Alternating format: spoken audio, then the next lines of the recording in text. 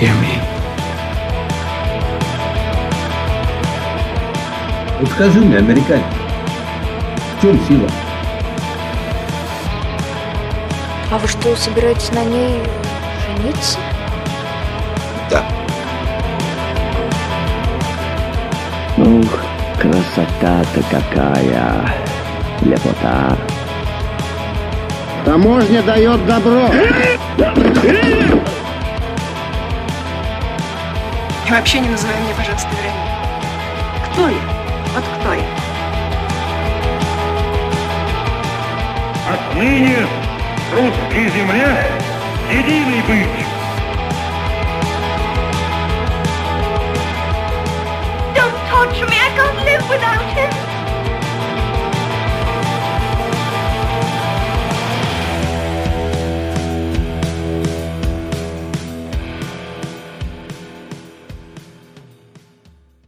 Hi, my name's Ali, and this is the Russophiles Unite podcast, where we watch Russian films and films with a Russian connection. As always, I am joined by a guest, and today I have a returning guest, Nadia B. Hi, Nadia.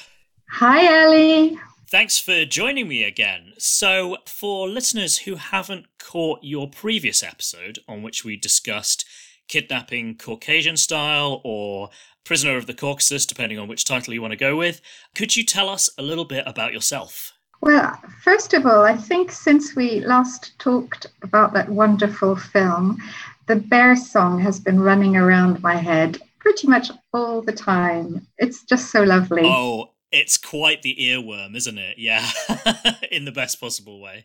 It really is. It's a very happy earworm. And since then, well, I've continued watching Russian movies. And over Christmas, it was wonderful because there were so many films to see.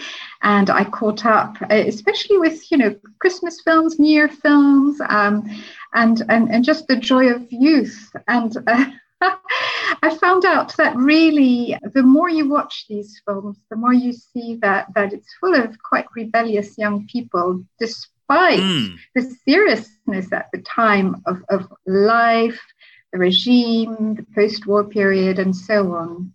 That it's quite exuberantly joyful. Yeah, that is something that surprises me, just as I've gone along doing this podcast, is, growing up in the West, you have certain stereotypes about what life must have been like in the Soviet Union, and kind of by extension, therefore, what old Soviet art must be like. And sure, like quite a lot of Eisenstein and kind of earlier Soviet films are quite serious and kind of frowny face and propaganda-y. Not exclusively, but there is more of that earlier on. But kind of once you got into the 50s and 60s, at least on film, things did seem to kind of chill out quite a bit more. And that's something that hasn't really kind of like necessarily filtered through to kind of like the popular imagination. But yeah, so in terms of stuff you've been up to, you have a new-ish film website. Is that right? Absolutely. So with my film buddy Victoria Naumova, we founded Kino Select. And really, it's driven by the knowledge that there's so many films that we will never see. And we need to work our way through it and share the ones that we especially love. So we thought Kino by name, Select by nature. Indeed. Yeah. So it's been a great adventure, and we've also been experimenting with different styles of film reviewing. And Victoria, for example, has written some beautiful movie musings in addition to the reviews. We also did a fair bit of festival reporting, the Berlinales, London Film Festival, and so on. So we keep plugging at it, and it's just writing.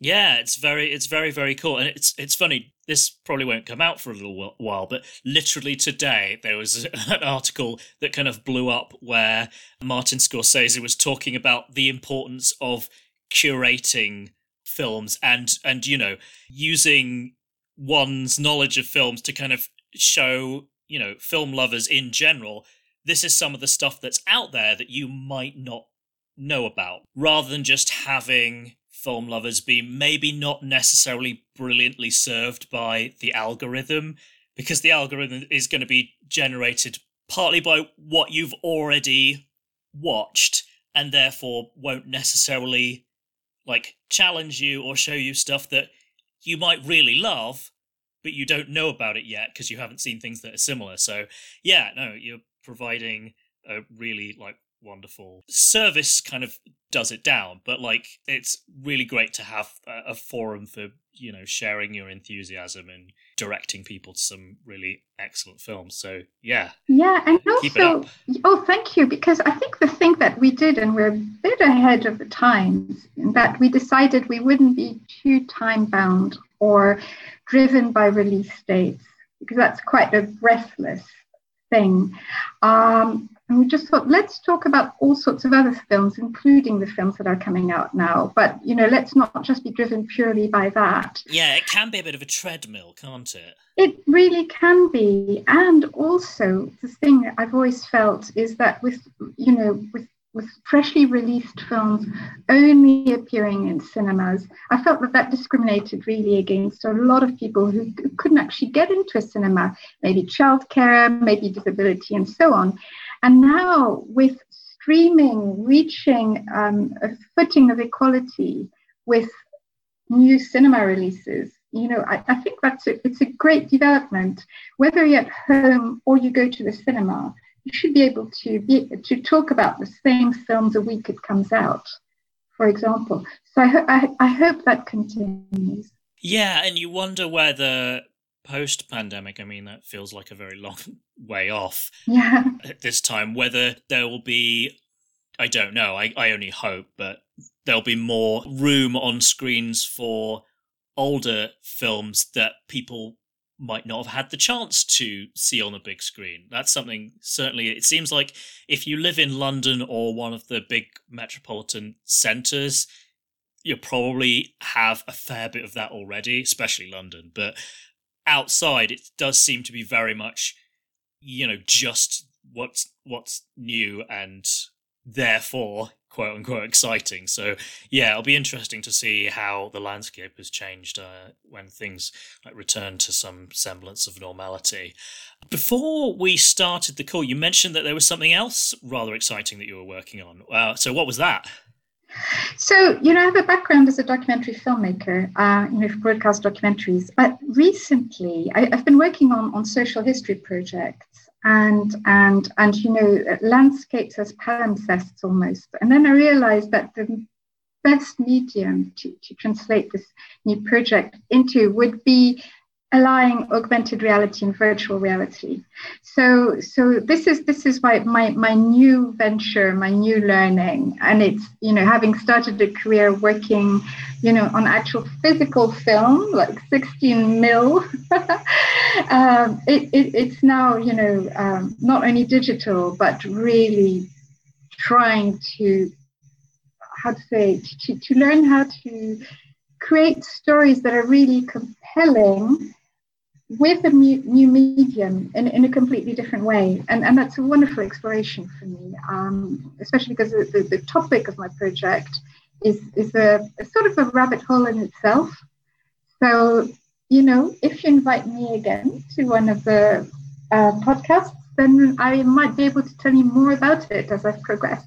Okay, yeah, sure, definitely. We'll have to ask that next time around. So, yeah, no sneak peeks or spoilers at this point, or is it just not quite far enough along yet? Let's say that it's condensing over 1,000 years of history into one place. Oh my goodness, that's quite a task. Yes. It is. Awesome. Okay, so before we introduce the film that we're going to be watching today, I just wondered whether there was anything that you had seen recently that you were particularly excited about and would want to let other people know about. Yes, I think it very much in the context of the film we're going to discuss, and I have quite strong feelings about this film because I saw it at the Berlinale almost 2 years ago in 2019, and it's called Nie wieder schlafen, and it's by a director called Pia Frankenberg. And it's a small group of women who find themselves in Berlin for a wedding celebration just after the fall of the Berlin Wall, reunification of Germany. And they go on a bit of an adventure, but they don't know where they're going. And I think there are some parallels with the story we're going to discuss today. But there are two things about it that really struck me. First of all, the film received an unfairly bad review at the time, in the early 90s when it originally came out. And then it disappeared. And it disappeared for, almost 30 years. Yeah, better part 3 decades, yeah. Yeah, and there's a parallel with the film we're going to discuss today, since that film too got completely slated by one guy who was disgruntled, judgmental. To put it mildly. And then the other parallel is that film also had a female director of photography. So in this case, it's a woman called Judith Kaufman, whereas, of course, in the film we're going to discuss today, the DOP was Margarita Pliekina. But I think your pronunciation will be better than mine. Oh, I don't know. I wouldn't count on it. But so could you, for those of us, including myself, whose German isn't so hot, what would be the English language title of that film? Never Sleep Again. There you go. Great. Okay, so we'll have to search that one out. Okay, so the film that we'll be watching today, though, as you've already alluded to, has a kind of a slightly tortured history. It was conceived of in the very late 50s by the director Marlen Hutsev, but it didn't actually come out until 1965, so like a very long kind of gestation period. And it was originally going to be called, I haven't written the Russian title down, but it was going to be Ilitch's Gate. And basically it fell foul of Khrushchev, the general secretary and essentially the leader of the Soviet Union at the time. And he described it as morally sick, which, pretty strong words. So, as you might imagine, that didn't see the light of day for a little while. And in fact, when it did come out, it came out in a truncated form. It's still quite a long film. It's about 2 hours 45, but the original version was more like 3 hours, and it had a new name. And the version that we are watching is called I Am 20. So those who caught your previous episode, Nadia, will know that this is a particular favourite of yours because you mentioned it on that episode. So I wanted to ask you a bit more. What's your history with this film? Like, how did you come to see it for the first time, and why is it such a favourite?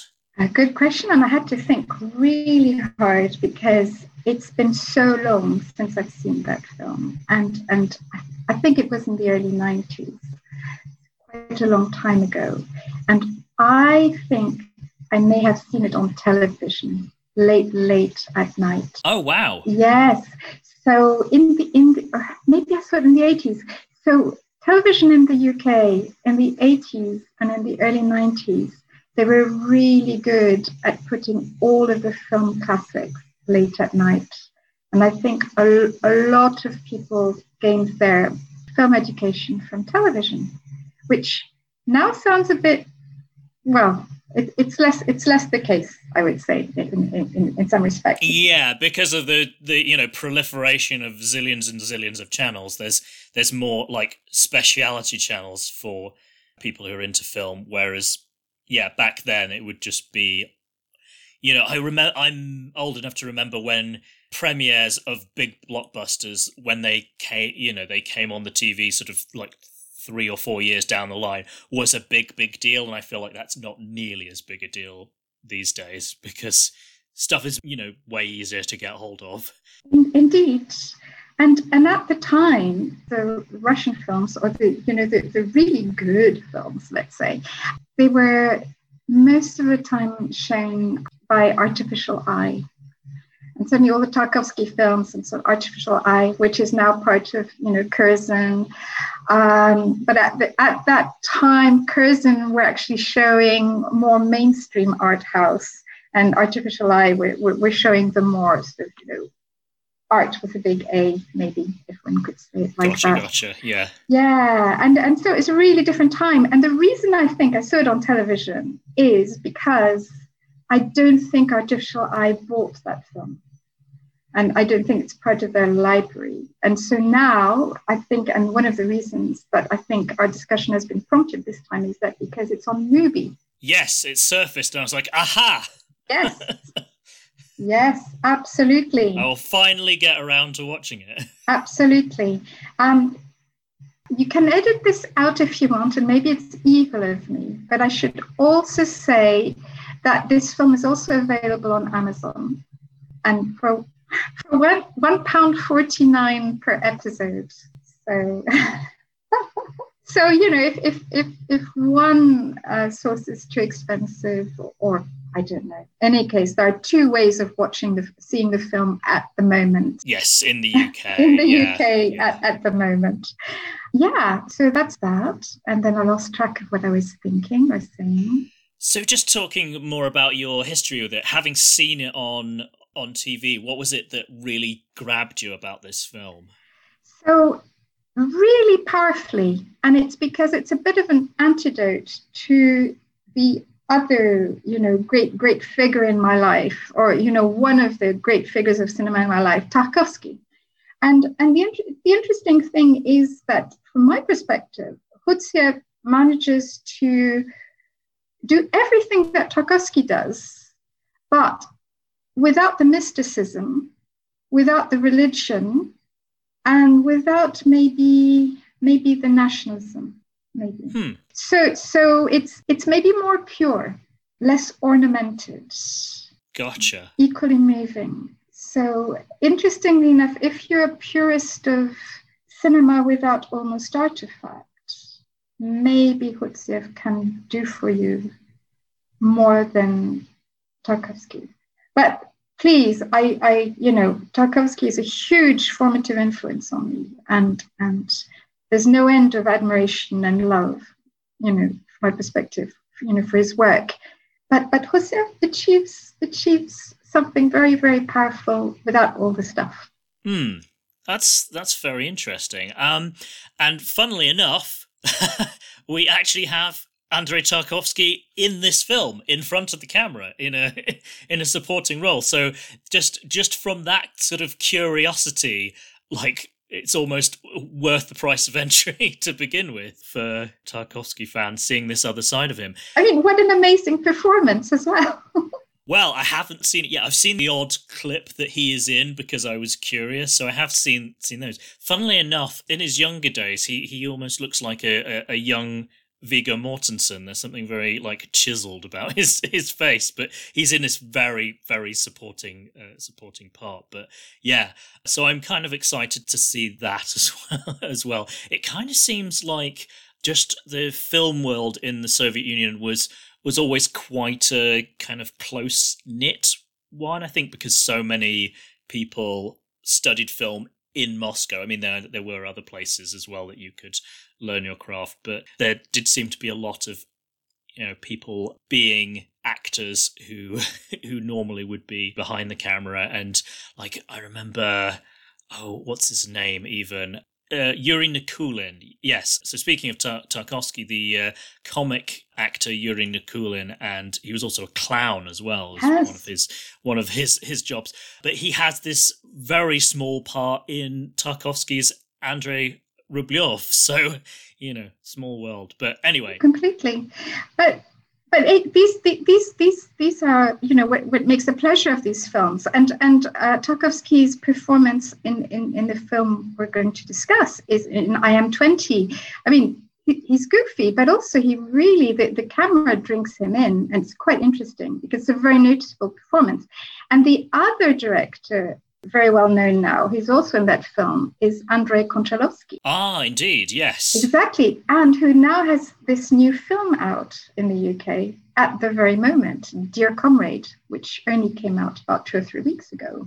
Yes, yeah, I read reviews of that, and that looked very interesting and impressive that he's still producing, noteworthy and well-reviewed films like well into his 70s. I mean, I really don't want to get into stuff about his brother Nikita Mikhalkov, because that's sort of another story. But indeed, yes, yeah, yes. Yes, less said the better. But anyway, yes, I feel like we've probably set up the film enough for now. So what we'll do is we'll say what we always say at this point as we launch into the film, which is "Поехали," which means off we go, or we're off. And the reason we say that is that's what Yuri Gagarin said when he was blasting off to become the first man in space. And that might actually have a connection with the film we were watching, because it was released just a few years after that. So, maybe a bit of a stretch as a connection, but, it's still kind of there.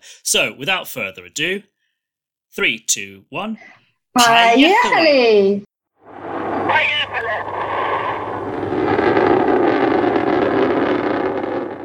You will be true, and I'll come along with you.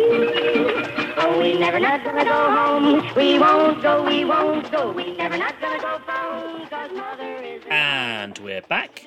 Nadia and I have just watched Мне 20 лет, I Am 20, directed by Marlen Khutsiev. And before we get into what we thought of the film, Nadia's just going to give us a quick summary of what the film is about. Not really a plot summary, because the film is not highly plot driven. I think we can agree, can't we, Nadia? Agreed, yes.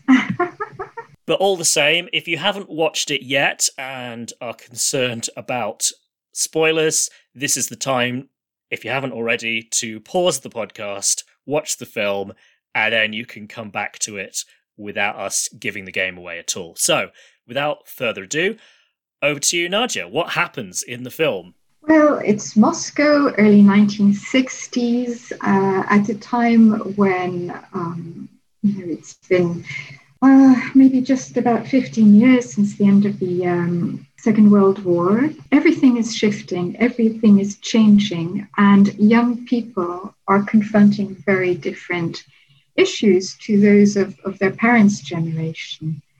And this young man, Sergei, returns from army service, moves in back home, and tries to find his way in the world. Recaptures, his friendships, goes back to work. But then what next? Indeed, yes. It's kind of about him finding his way in the world, like post-army service, and not just like professionally, but also in terms of his love life as well, because we do get his sort of, I don't know, am I characterizing this right? A sort of off again, on again romance, maybe. And more than that, because at the beginning, he's on the lookout, right? At the beginning, he's trying to find a girlfriend, and he's chatting up young women, and perhaps he has a feeling that he's missed one stop, because one of his best friends is already married, or he has a child, and he's still living at home with his mother and his sister, and really searching in a slightly haphazard way. So you can see that he's scanning the landscape, looking at the girls, or young women, and then he does meet somebody. Yeah, because there's almost like a hierarchy of main characters. Because I think we can say that Sergei, played by Valentin Popov, is if there's a main character, it's him. But then there's his two friends. There's Nikolai, played by Nikolai Gubenko, and then there's the one you've already mentioned, Slava, who is the married friend who has a child, and he is played by Stanislav Lubshin. And then probably the next main character, you probably would have to say, would be Sergei's new girlfriend that he meets during the course of the film, Anya, played by Mariana Vertinskaya. Yes, so there's kind of like one main character and then 3 like major supporting characters, and then there's a whole bunch of other people. Yes, I would say that Slava's wife plays a very important role. Yes. In the story. In fact, I would say she's the 4th friend. So the core trio might be the 3 young men, but Slava's wife has a legitimate place as part of that friendship. However, being the mother of the young child, that is the game changer, I think, there as well, because she's constrained by her caring activities. And that's something that I found wonderful about Hutsev, is that, you know, there might be, you know, the three young men at the center of the story, but all of the important women in their lives, you know, Sergei's mother, his sister, and so on, they might not be central to the story, but they are essential, and they have an organic space in it, and they're not subordinate to the narrative. In fact, they are sometimes really key propellants of the story, especially the dialogue between Sergei and his mother, because what she says then profoundly transforms what happens to him one night when he dreams. Yes, yeah. Oh my goodness, we could go off in so many different directions from there. Yeah, well, really back in. Yeah, no. It's really interesting how the female characters in the film, even if they don't have a ton of screen time, they do somehow feel very fleshed out, which is, it's very deft. I don't know how they manage it. I mean, it's obviously partly just, you know, really great performances, but you get a sense of them as people, even if you don't see them for very long. Yeah, very good observation on Lucia, Slava's wife, who has the young kid, because you really get a sense of like the imbalance of the workload in terms of like how much of the caring responsibilities she's having to take on versus how much he's pitching in. Like there's just this like meeting up scene at Slava and Lucia's apartment where Seryoja, Sergei, and Kolya, Nikolai, are there as well, and they're catching up. And it's just almost like embarrassing and kind of cringy just how much Slava is not helping. Yes, it's so true, and it's intentional. Hutsev there and his fellow screenwriter Gennady Shvalikov are acute and astute observers of a shifting society in so many ways. And, you know, there's also the moment when Sergei's sister rebuffs him, you know, tells him off and says, you know, take care of yourself, I've got my own destiny. So contrast this with the Tarkovsky films and what women are for in those films. And it is really interesting to see the difference and their behavior. Certainly in the Hutsev film, all the women are agents of their own destiny. They're self-reliant, but they're also emotionally, you know, very compact, very together, you know, sometimes extremely witty. And certainly in the case of Sergei, his girlfriend Anya is wonderful at winding him up. And when you consider that, you know, there is melancholy tone to this, there's also, you know, wit and irony, and there's goofiness.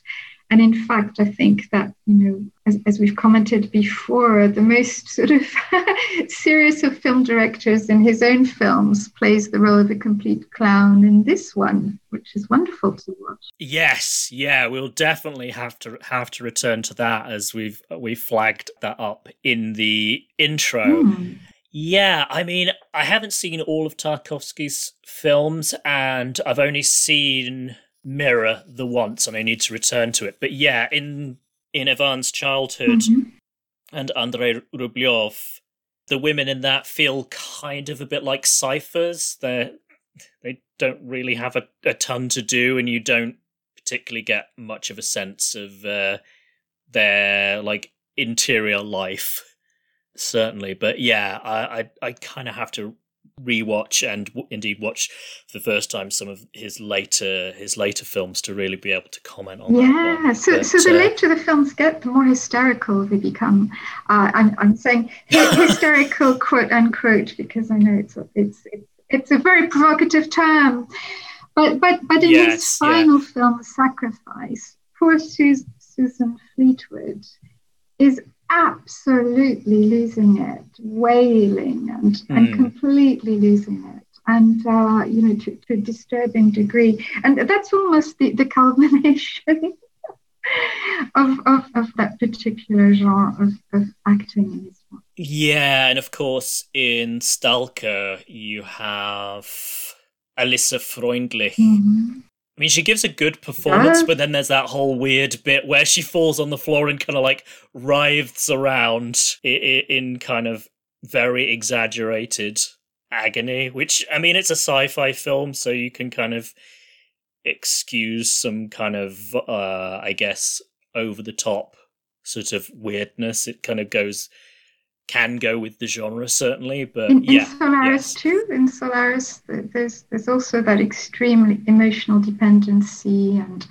inability to go. In fact, that's the thing that haunts and traumatizes the hero, Chris Kelvin. It's Natalia Bondarchuk, isn't it?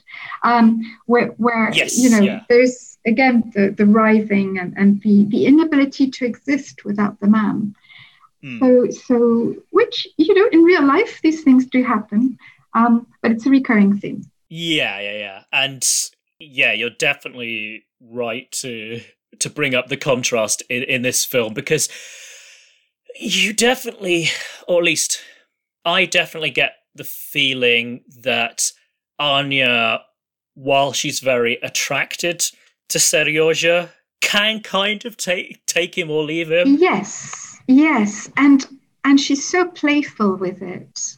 There's that lovely staircase scene. He walks her back home, and then, he does want to follow her up the stairs. And there's that lovely game, and then it's mirrored later.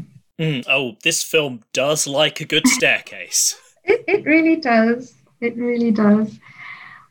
So, yes, it's, I guess, perhaps since we're talking about women, we can talk about the director of photography on this film.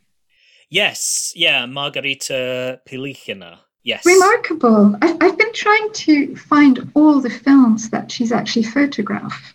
Unfortunately, she died young. Oh, did she? Yeah, I was going to say, because I had a quick look on Letterboxd, and she hadn't done a ton of films, and I was kind of like, that's a surprise, because this is so visually striking. And so robust and so energetic physically, because this is really they're constantly on the move, constantly on the streets, so the camera is dancing throughout the film.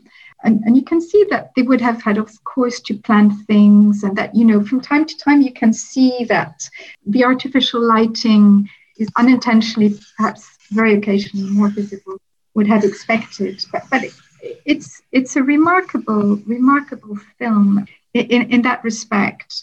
First of all, because I think we are aware of only a few female DOPs from that era. But she died in 1975. So. Oh gosh! So only 10 years after this film was finally released. Yeah, absolutely. Gotcha. So that would explain it. But it's so striking visually, and there's lots of long takes. It reminds me a bit of the Mikhail Kalatozov films. I forget the name of his like main cinematographer. It isn't quite as smooth as that, but it does have that kind of like often the camera travels up to a great height or comes in from a great height and then down into the scene, and it is very striking. Also, it's an interesting use of close-ups, because there's several instances of where a character is looking like straight at you as the viewer. It's not to break the fourth wall in the sense of the character then talking to you as an audience member, but they are looking straight at you. True. In several instances, like I think it's the first time we see Seryoja's mother, we see her just as she's about to see him for the first time after he comes back, and she just is beaming, but it's kind of like very straight on, and I found that quite striking. Yes, and it's really a reminder of older films. Actually, when you think of the Eisenstein films, there's that framing. And you see it a lot in 1920s films. I'm thinking also of the Buñuel films as well. Okay, yes, I really need to see some of this. Yes, so it's looking straight ahead, but as you say, not breaking the illusion, not breaching the wall. And in a way, it just gives it a greater interiority. It's almost as if we're getting into their head. We're not acknowledged, but... Yeah, but we get to see, a bit more of their, as you say, what's going on in their head, their emotions, and their emotions as like perceived by the other person who's in the scene. Usually, in this case, Seryoja. Yes, and there's the old. Sorry, I was going to say it's very intimate. Definitely. I guess this is still probably file under the visual aspect, but there's the cliche about the city as a character within many films. This has that in spades, but it's not just the city and the architecture, which is very much part of it, but it's also almost the rest of the inhabitants of the city very much feel like part of the ensemble cast. Yes. In a way that they're not just like extra bodies there. You kind of, it's hard to say exactly how, but you kind of get a sort of an energy, so it feels too nebulous and pretentious a word, but the fact that you get like snippets of conversations in passing that just convey a bit more of the atmosphere. You're absolutely right. He's bottling something. He's bottling the feel of the time. And because you're absolutely right with the snippets. And I think one of the reasons that the film is so incredibly evocative and vivid, it's the soundtrack together with the filming. Absolutely. So, as we're saying, the camera roams, quite freely and notices and engages. And then continuously, there's that really rich, densely packed soundtrack. The soundtrack never stops, and it's hopping around, between sound and music and conversations. It's really weaving. It never, ever stops. It works at such a subconscious level that I think that's why, what we were doing at some point before we started talking, we were listening together to the sound and disregarding for a few moments the images. And as we were doing that, a whole world was being recreated, I felt. And also because of the richness of the soundtrack, which is culturally incredibly cosmopolitan. Yes, it's incredibly eclectic. As you've got French language songs, you've got Russian, as you'd anticipate, but there's English language. And as you say, before we started recording, we were talking about how much stuff there is from the West and how the Iron Curtain, at least musically and culturally, more porous than you might think in this period. Absolutely. And I think, I don't know how many people realize this, but, because there were the two major power blocks and, the Iron Curtain and so on, what happened is that, each of the two big empires were attracting and culturally seducing, I would say, young people from all over the world, and also offering grants for studies and so on. So you have a lot of Russian-trained doctors, or Soviet-trained doctors, perhaps one would say, from sub-Saharan Africa, from Southeast Asia, and so on. And both in let's say, in Paris in the West, or, less in the United States, but in Moscow, you see all of these foreign students, all of these foreign young people, and great cultural exchanges. And so that was occurring all over the world, whether you were on one side or the other of the Iron Curtain at the time. And then Housseyev really makes this apparent through his choice of music. And you do see in the background, you see, foreign students walking in the street and so on as well. So you're aware that it is a cosmopolitan world.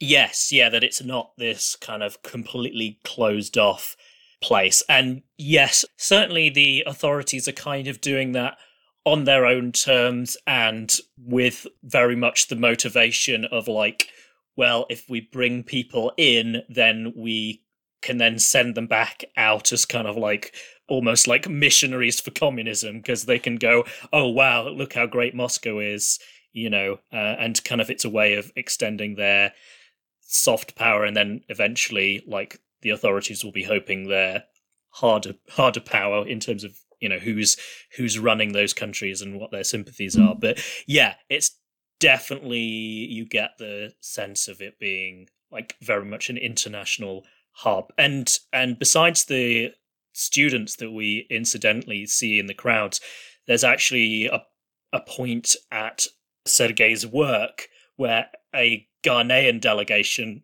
is being shown around. Yes. And one of Sergei's bosses gets quite frustrated with him because his mind's clearly not on his work, and he's concerned that Sergei is kind of showing them up in front of this delegation who's come to see just how well stuff runs in the Soviet Union. Indeed. Indeed. It's like, you're not putting our best foot forward here. I mean, it's not quite as explicit as that, but definitely. And then this internationalism is also reflected, I feel, in filmmaking. So when we think of the French Nouvelle Vague, when is Breathless made?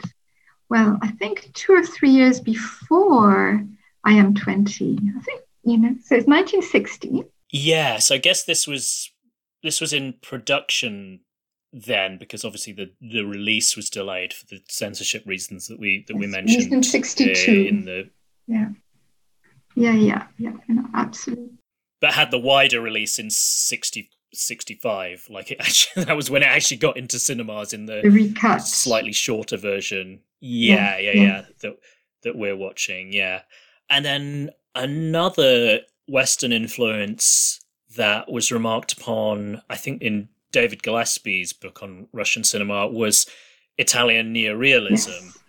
And very much we're going to kind of capture the city as it goes about its business. And my understanding from the comments in that book was that a lot of the crowd scenes, they're not extras. They're just people like who are just caught on camera, just going about their business, yes. Rather than we've set this up. So that's, definitely gives the film that extra authenticity, I guess. And we can't discount the influence of news camera people from the Second World War and also during the Spanish Civil War.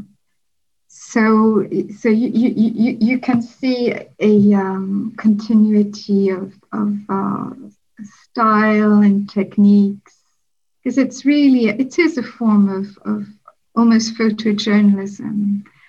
When you look at all the street scenes, the parades, and so on, there's a whole load of influences that work together. And also these films were only possible to specific types thanks to specific types of cameras that were portable, that could be easily loaded and reloaded, with film that is, when you think of how much infrastructure is required usually in a feature film in terms of lighting and just to light a scene. And then what in this film Margherita Pilicchina is doing, she's constantly rushing from dark areas to light areas. It's constantly changing around her. And she's adapting to all these changing conditions, almost as they're on the move. And that's really, documentary filmmaking or almost news filmmaking of a kind. And so this is a development in itself.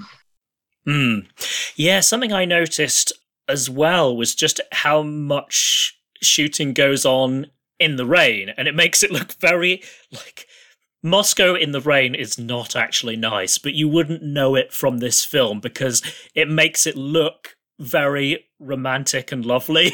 Yes. When it's kind of like any big city in the rain, it's kind of mucky and not very nice. But this film makes it just look so atmospheric and gorgeous.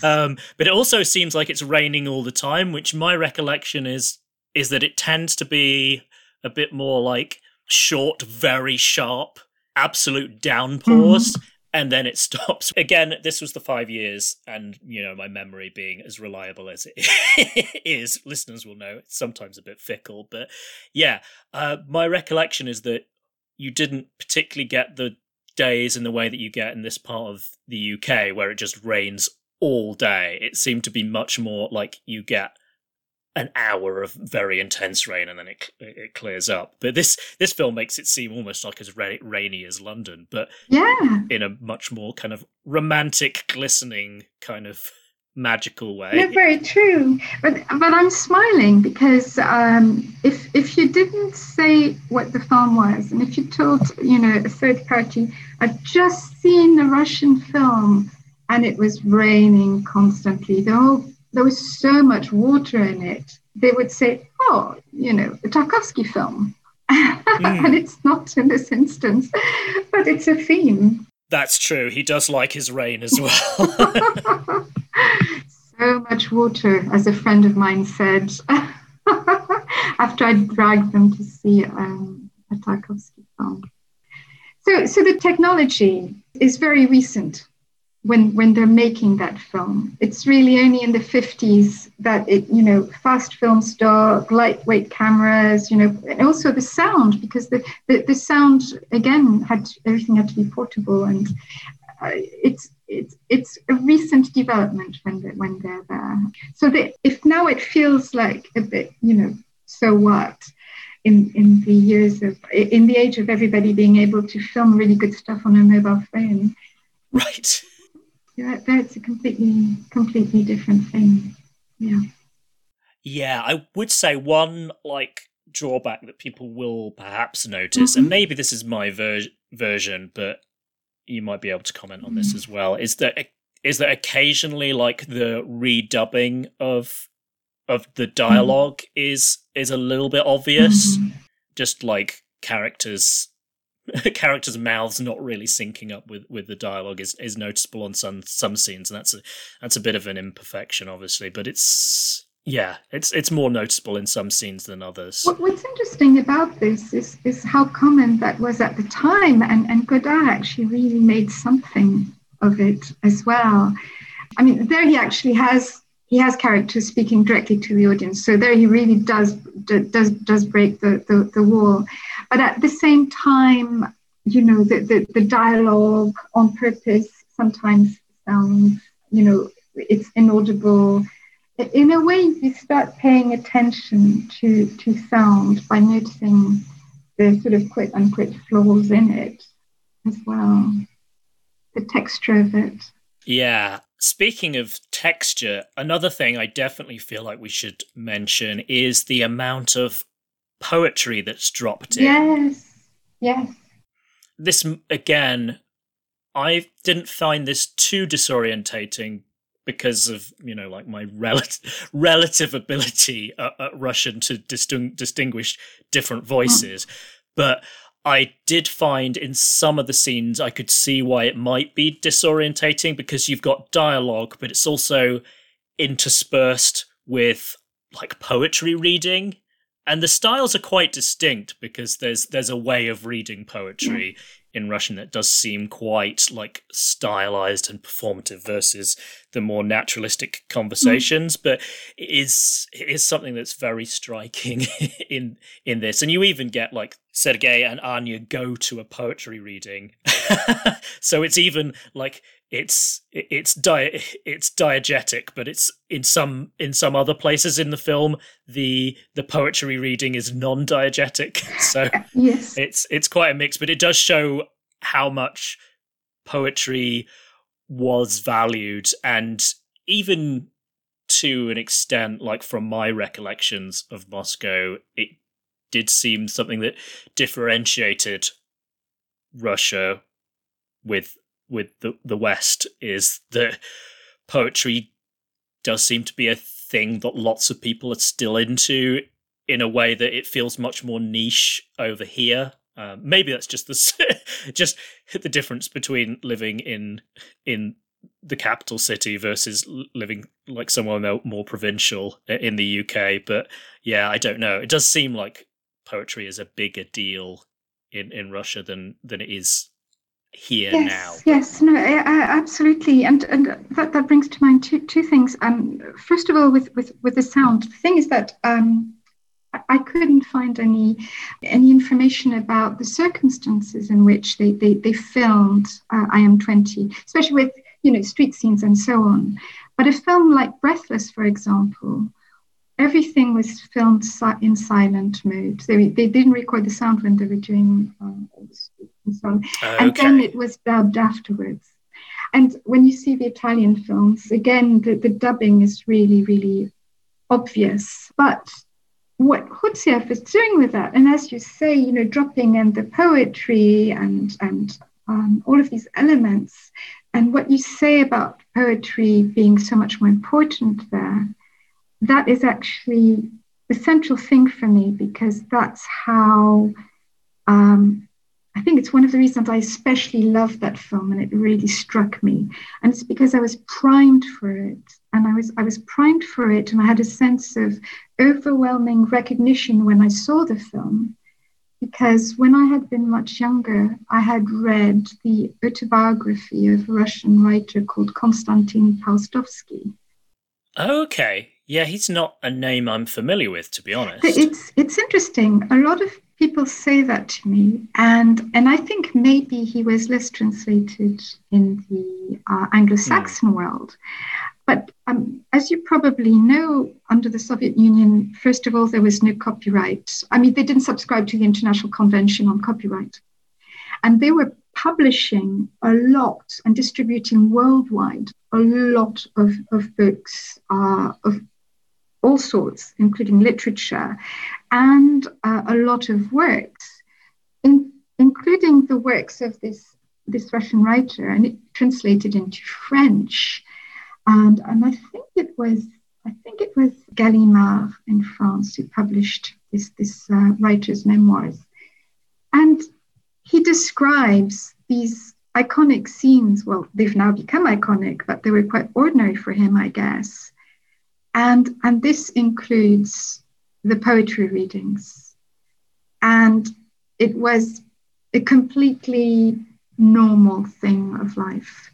I would guess, like young people now, I don't know. What do young people do nowadays? The newest generations, the people younger than you or than me. What's a favorite pastime? Well, anyway, it had been poetry. Yeah. Yeah, I must say, watching this film in a time of social distancing and trying to stay at home and away from people as much as possible, it was quite a weird experience, just because so much of this film takes place in crowded places with lots of people. Yes, and they're dancing in the street, and then they break into song, all of that. Yeah, and then the apartment party at the end as well. It was kind of like, on the one hand, it was really nice, but also it just felt like quite like unnatural and sort of like, oh, shouldn't these people be staying further apart? Oh no, it's fine. That's yes. Life was normal then. No, definitely, yes. But in Paustovsky's memoirs, he talks about times of epidemic. And in fact, I think that's where he loses his partner, who's a doctor, and she dies as part of that epidemic. One little fact about this writer, because I want to promote him now in the world, he went to school with Mikhail Bulgakov. They were classmates. Oh, really? Yes. Interesting. Yeah. So, yes, could you run his name by us again? Yes, Konstantin Paustovsky, born in Moscow, grew up in Ukraine, and then he it's during the First World War. He became a paramedic on a hospital train, and then he saw a lot, in terms of what happened on the front, and then the early years in Moscow, of course, after the revolution, and then trying to make his life. And then he writes as well. And his most famous book, I think, is his autobiography called A Story of a Life. But in fact, there are 2 volumes, and I think maybe the volume was called something else. Okay. I mean, speaking of the revolution, this film does seem to have quite a complex and ambiguous relationship with the prevailing ideology of the time, shall we say? Because on the one hand, you see like a big parade, and there's this kind of like slightly like, it feels quite hagiographical, like visiting of, I mean, we don't go inside obviously, but the camera sort of like visits Lenin's mausoleum on Red Square. Yes.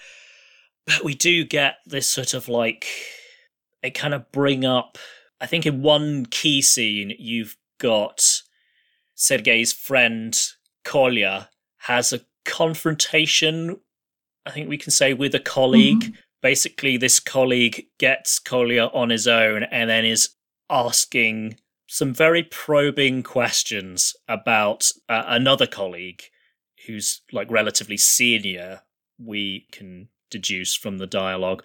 But this colleague of Kolya's who's kind of almost interrogating him.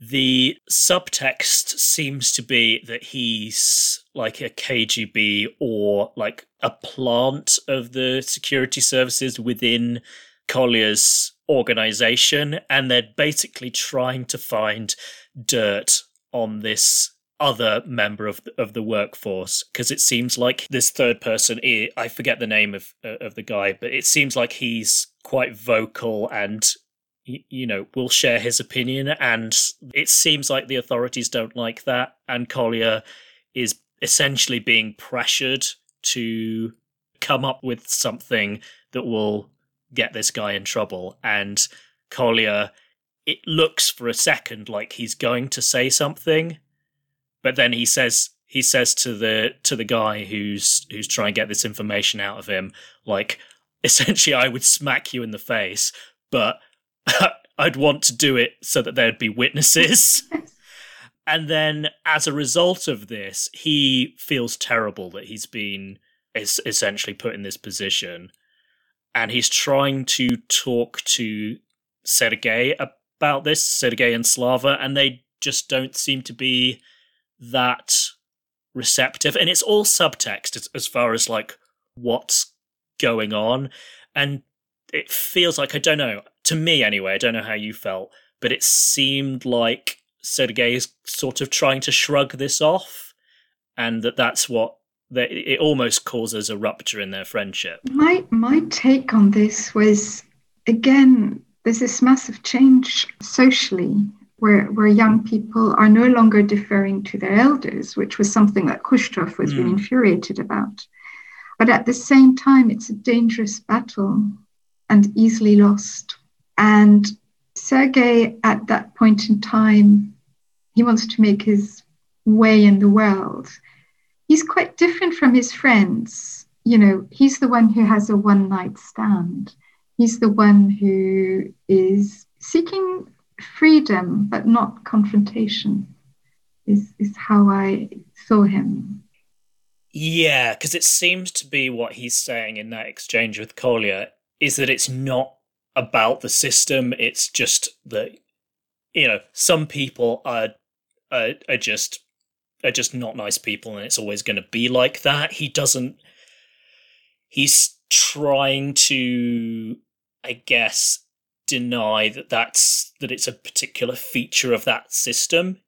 It's just, you know, people being a bit crap sometimes, rather than it being to do with like state surveillance or whatever.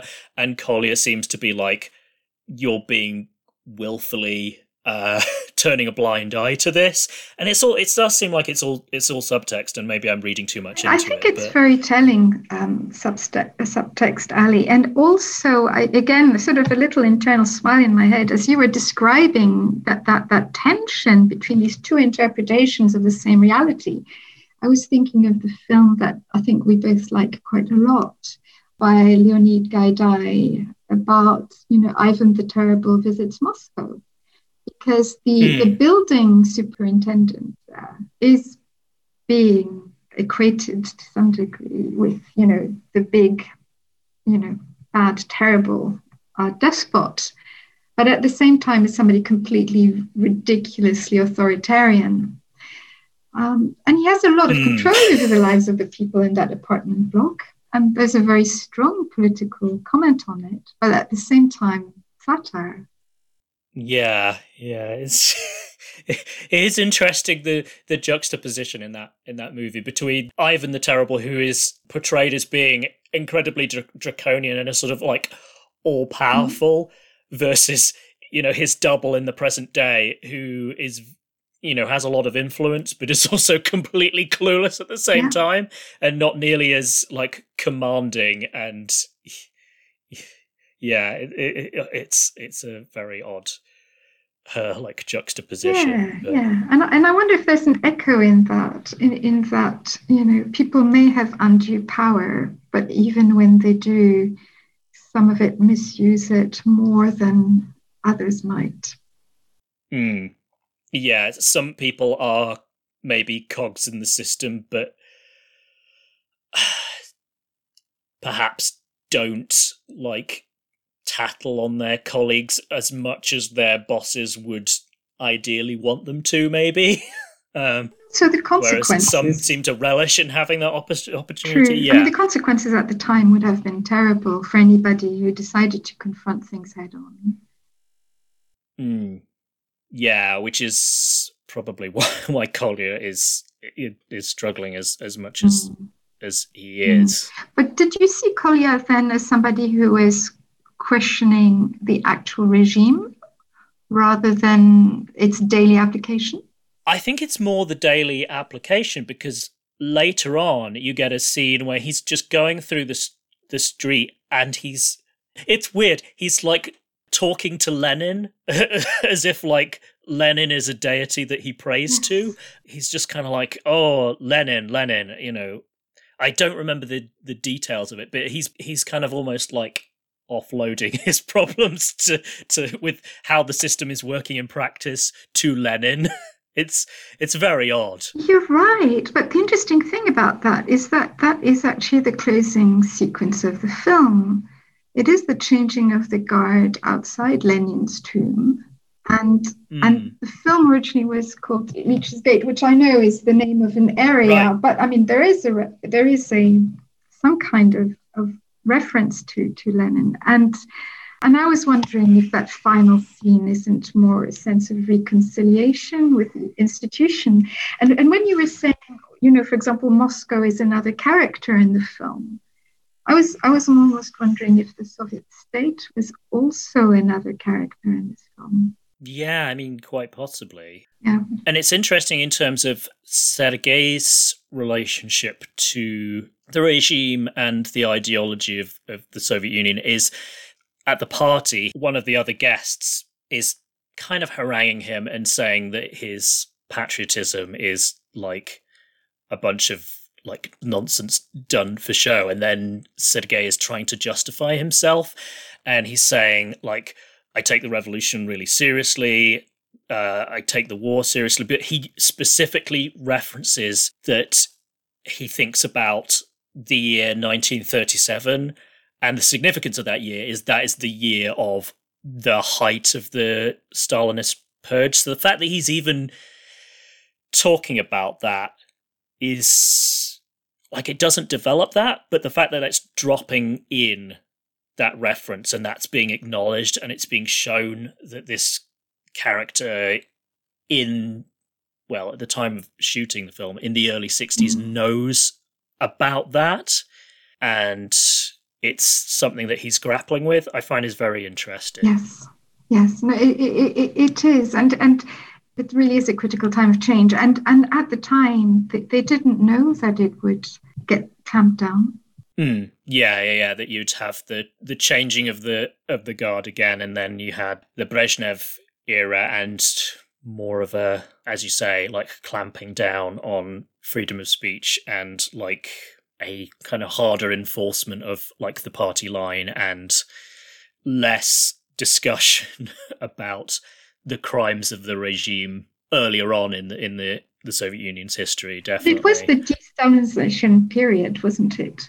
Yes, yeah, that was like a big thing about Khrushchev. But even though obviously he had an attitude about this film and wasn't wholly satisfied with how it went. This is interesting to me, is that this film was released after Khrushchev was ousted by Brezhnev. So it's kind of like almost counterintuitive that this film it was suppressed by the guy who was more about openness, but it's released just after he's gone. But when it was very early in the Brezhnev era. So. But if I just gather the threads of what we were saying, one, it's that the film is quite openly anti-Stalin or Stalin's legacy, isn't it? And then Khrushchev was probably okay with things as far as the de-Stalinization thing was going on, but not about the rest. So maybe there was a sort of, he didn't like the bundle, let's say. Yeah. And then when we're thinking about Brezhnev, it's under Brezhnev that we get all these satires about, authoritarianism and all these comedies that are constantly referencing, even sometimes quite subtly. I mean, in Kidnapping Caucasian Style, you even see a psychiatric nurses. Oh my goodness, yeah, we discussed that in the episode, and the fact that it's kind of like, really? They're putting this in there despite the fact this got through when they're like basically shoving dissidents into psychiatric hospitals and going, well, if you have a problem with the way things are, it clearly means it's a mental health issue. It's nothing to do with the actual way things are. My goodness. Yeah, it's really surprising that made it. In that light, the release of that film in 1965 is, I don't know, I wasn't there at the time, I'm not a specialist, but I can see that. And what is then not explained is how a film like The Commissar never saw the light of day, also made in 1967, I think, but then, allegedly destroyed, and then sees the light of day again much, much later, I think 1988. Yeah, during the Glasnost. It was 67. Period, 67, exactly. So during that period, certain films with certain themes could get out, even if they were subversive. And in fact, it was almost like it was an open joke that everybody was in on. Yeah, or that it was sort of allowed as a release valve. Yes, but acknowledged. It means that people could look at each other and nod knowingly and have a laugh about the very things that were an issue, really. Yeah, there's a couple of specific scenes that I want to get into before we wrap this up. We have the scene with Sergei's mother randomly stumbling across a long misplaced ration card. I found that a very affecting scene. Very much, very much. And it's a turning point. Definitely. Yeah.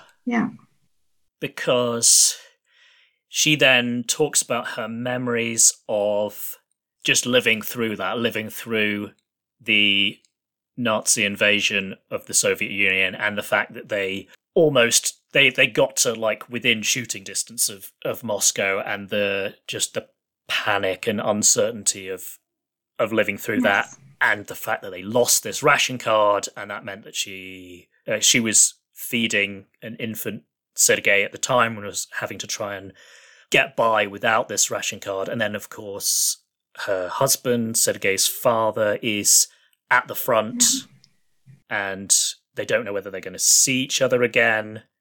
And it transpires that they do one more time before he's then killed in action.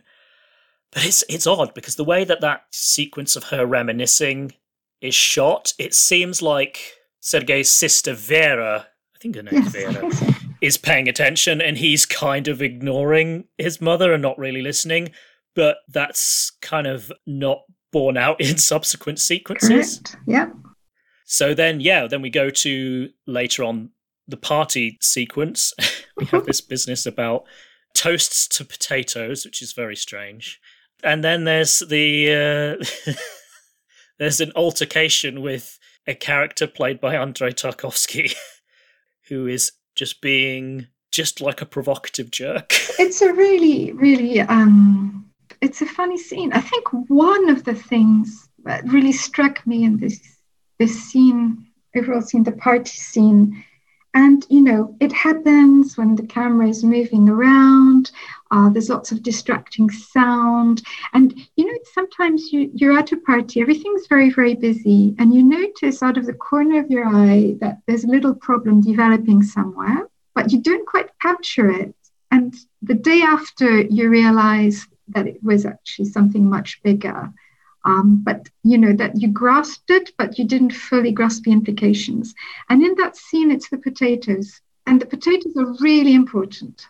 Yes, because Sergei is talking about, like, how, again, like, the film is referencing the story with his mother earlier on and surviving the war and the food shortages and the hardship. So Sergei is just feeling very serious about this, whereas the Tarkovsky guest character is just kind of like needling him about how silly this all seems. And playing with food. And the playing with food is, well, it's anathema. People who've experienced starvation do not play with food. It's sacrilege. Yeah. In a way. And through that, you realize that the reaction of somebody getting really angry, but you only just glimpse it, about the playing with precious food, it brings you back to everything that shapes that generation. Yeah. And what their parents went through, and the stories that they will have told. The foundational reality of their lives. But now it's different, and their big problem at that point in the early 60s is how to be a person and make their way in that life. It becomes an existential rather than a survival problem. And that's possibly generationally what divides the before and after. Yes. And I think we should probably move on to the, connected with that, the ghost scene, which is almost the last thing that happens. And this is something you talked about on the previous episode that you were on when you were talking about IM20. But it's such a, I don't want to say chilling in the sense of like, it's not like a ghost scene out of a horror film, but it is very poignant, and there is definitely a kind of uncanniness to it. It's really well done. Yes. I would call it a transcendent moment, and a moment of truth, a moment of discovery, and also maybe of reconciliation. Yeah, I'm still not quite sure how to wholly read it, because on the one hand, Sergei's father, who we learn died in the war, like basically comes to see him in his kind of hour of, just kind of not knowing what he's doing with his life.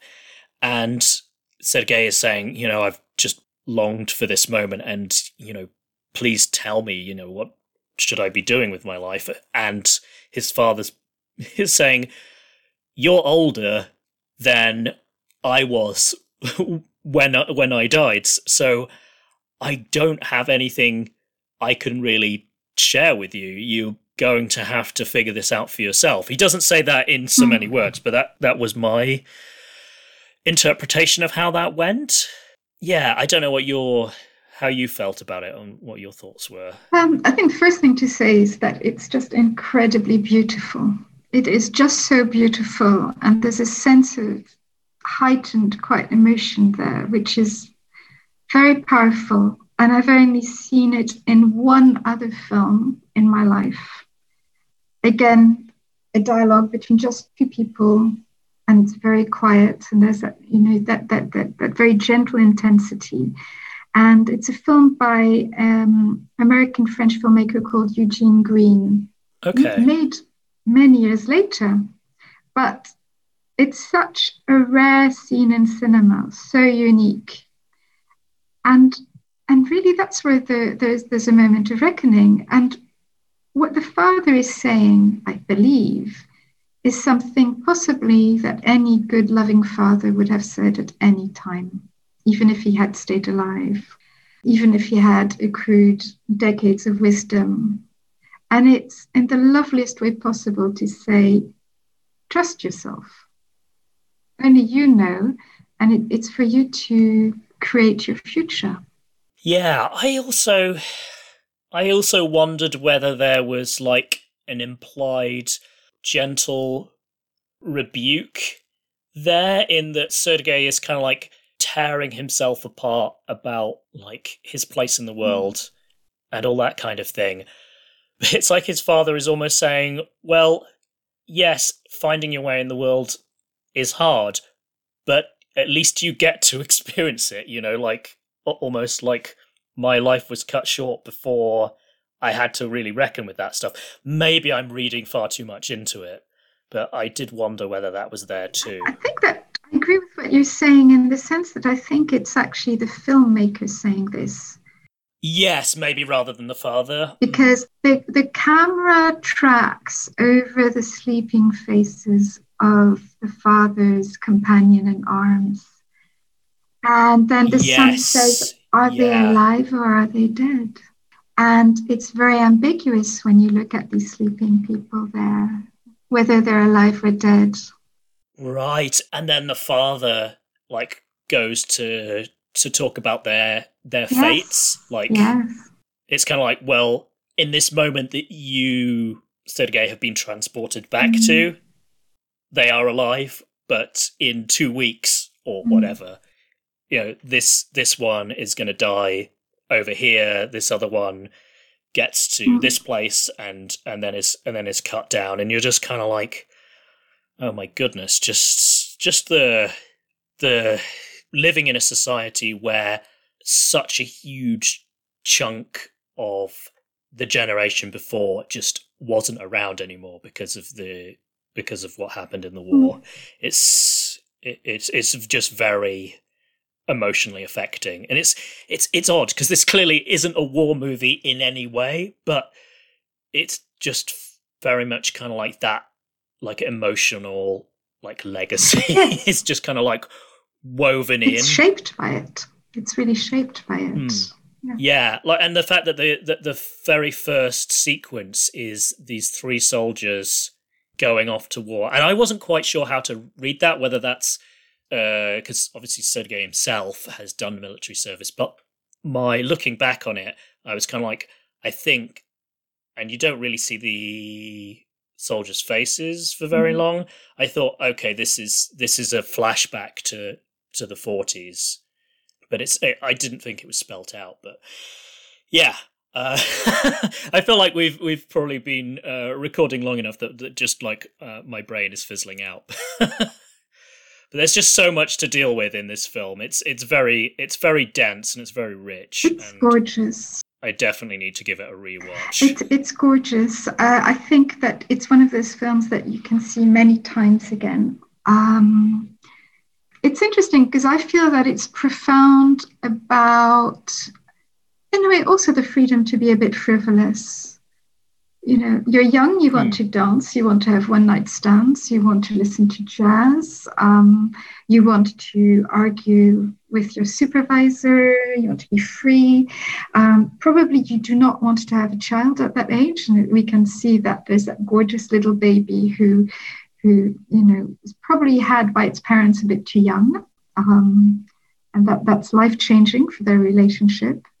Yes, yeah, because Slavo like whines about like how difficult his marriage is now, but it's also like he doesn't come across very well in that sequence. It's like, yeah, probably because you're not helping enough. But then when you're 20, but anyway, I digress. When you're 20, having a baby is, you know, tough. Yeah, oh, definitely. Like it's tough at any time, but like when all your peers are just having a great time being free and single, having that level of responsibility thrust onto you is probably even harder to take. But yeah, there you go. I feel like there's so much that you could potentially discuss in this film. There's so much going on. It's kind of like it's I mean, with any film that's nearly 3 hours, it's kind of an epic, but in a sort of a different way to the you know, many films that are 3 hours. In its defense, it's in 2 parts. That's yes. Yes, there would have been an interval, yeah. But yeah, I think we should probably wrap things up. But Nadia, thank you so much for bringing this film to my attention and like giving me the occasion to watch it. I've really enjoyed it. I think possibly the discussion has made it seem like that it's all heavy and all serious all the time, but you were very right to point out that there's plenty of fun and joy in there as well. It's not all just like heavy existential like angst. So yeah, if anyone was put off by watching it, I would say no, that's definitely part of it, but it's fun too. Yes, it's about being young. It's about being gorgeous. At one point, we see the hero without his shirt on. Oh my goodness, everyone is so good looking, aren't they? They dance, they sing, they play around. Yeah, highly recommended. So before we go then, Nadia, is there anywhere that people can find you online if they want to get in touch and find out about the other films that you would recommend? Where can you be found online? So I can be found on kinoselect.com. That's Kino with a K to start with, but Select, it's a C, not a K. And I'm also on Twitter, and it's at Nadia B Cinephile. And at Nadia B, it's D with a J afterwards, not an I. Yeah, important distinction there. Yes, definitely. Okay, well, thank you again. This has been really fun. And thank you, listeners, for, I was going to say tuning in, but that's probably because I've been watching a film from the 60s with lots of radio. But thank you for taking the time to listen. And das Vidania, folks. Das Vidania.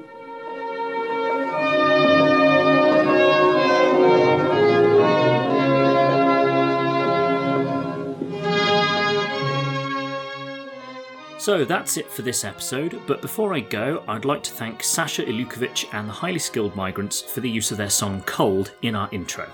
You can find that song and the rest of their back catalogue on Bandcamp and Spotify.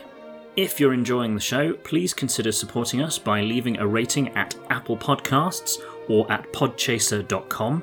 That second one, Podchaser, even lets you rate individual episodes, so if this episode particularly stood out to you, you can let other listeners know that you enjoyed it. Recommending the show on social media is hugely helpful as well. If you can spare a moment or two to do that, it would really make my day. Thank you very much. Speaking of social media, Please find us and say hi on Facebook, Twitter or Instagram. You can also drop us a line at roosefilsunite@gmail.com. Thanks again for listening, take care of yourselves, and bye for now.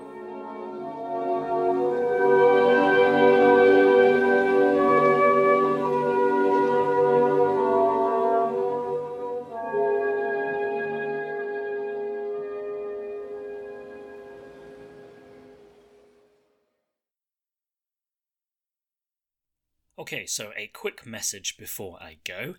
If you're enjoying the Roosevelt Unite movie podcast, there are a couple of ways you can help to cover the cost of running the show, if that's something you're able to do.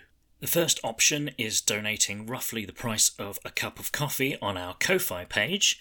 The address for that is www.ko-fi.com/Roosophilesunite. Also, there is roosandsolve.com, that's rusandsov.com, where you can get t-shirts, wall posters, coffee mugs and more with a Soviet and or Russian theme. If you use the promo code RoosophileSunite, that's all caps and all one word, at checkout, you'll get 10% off, and they ship locally in the US, EU and Australia. Again, you'll find the links in the show notes. That's all from me. Take care and stay safe.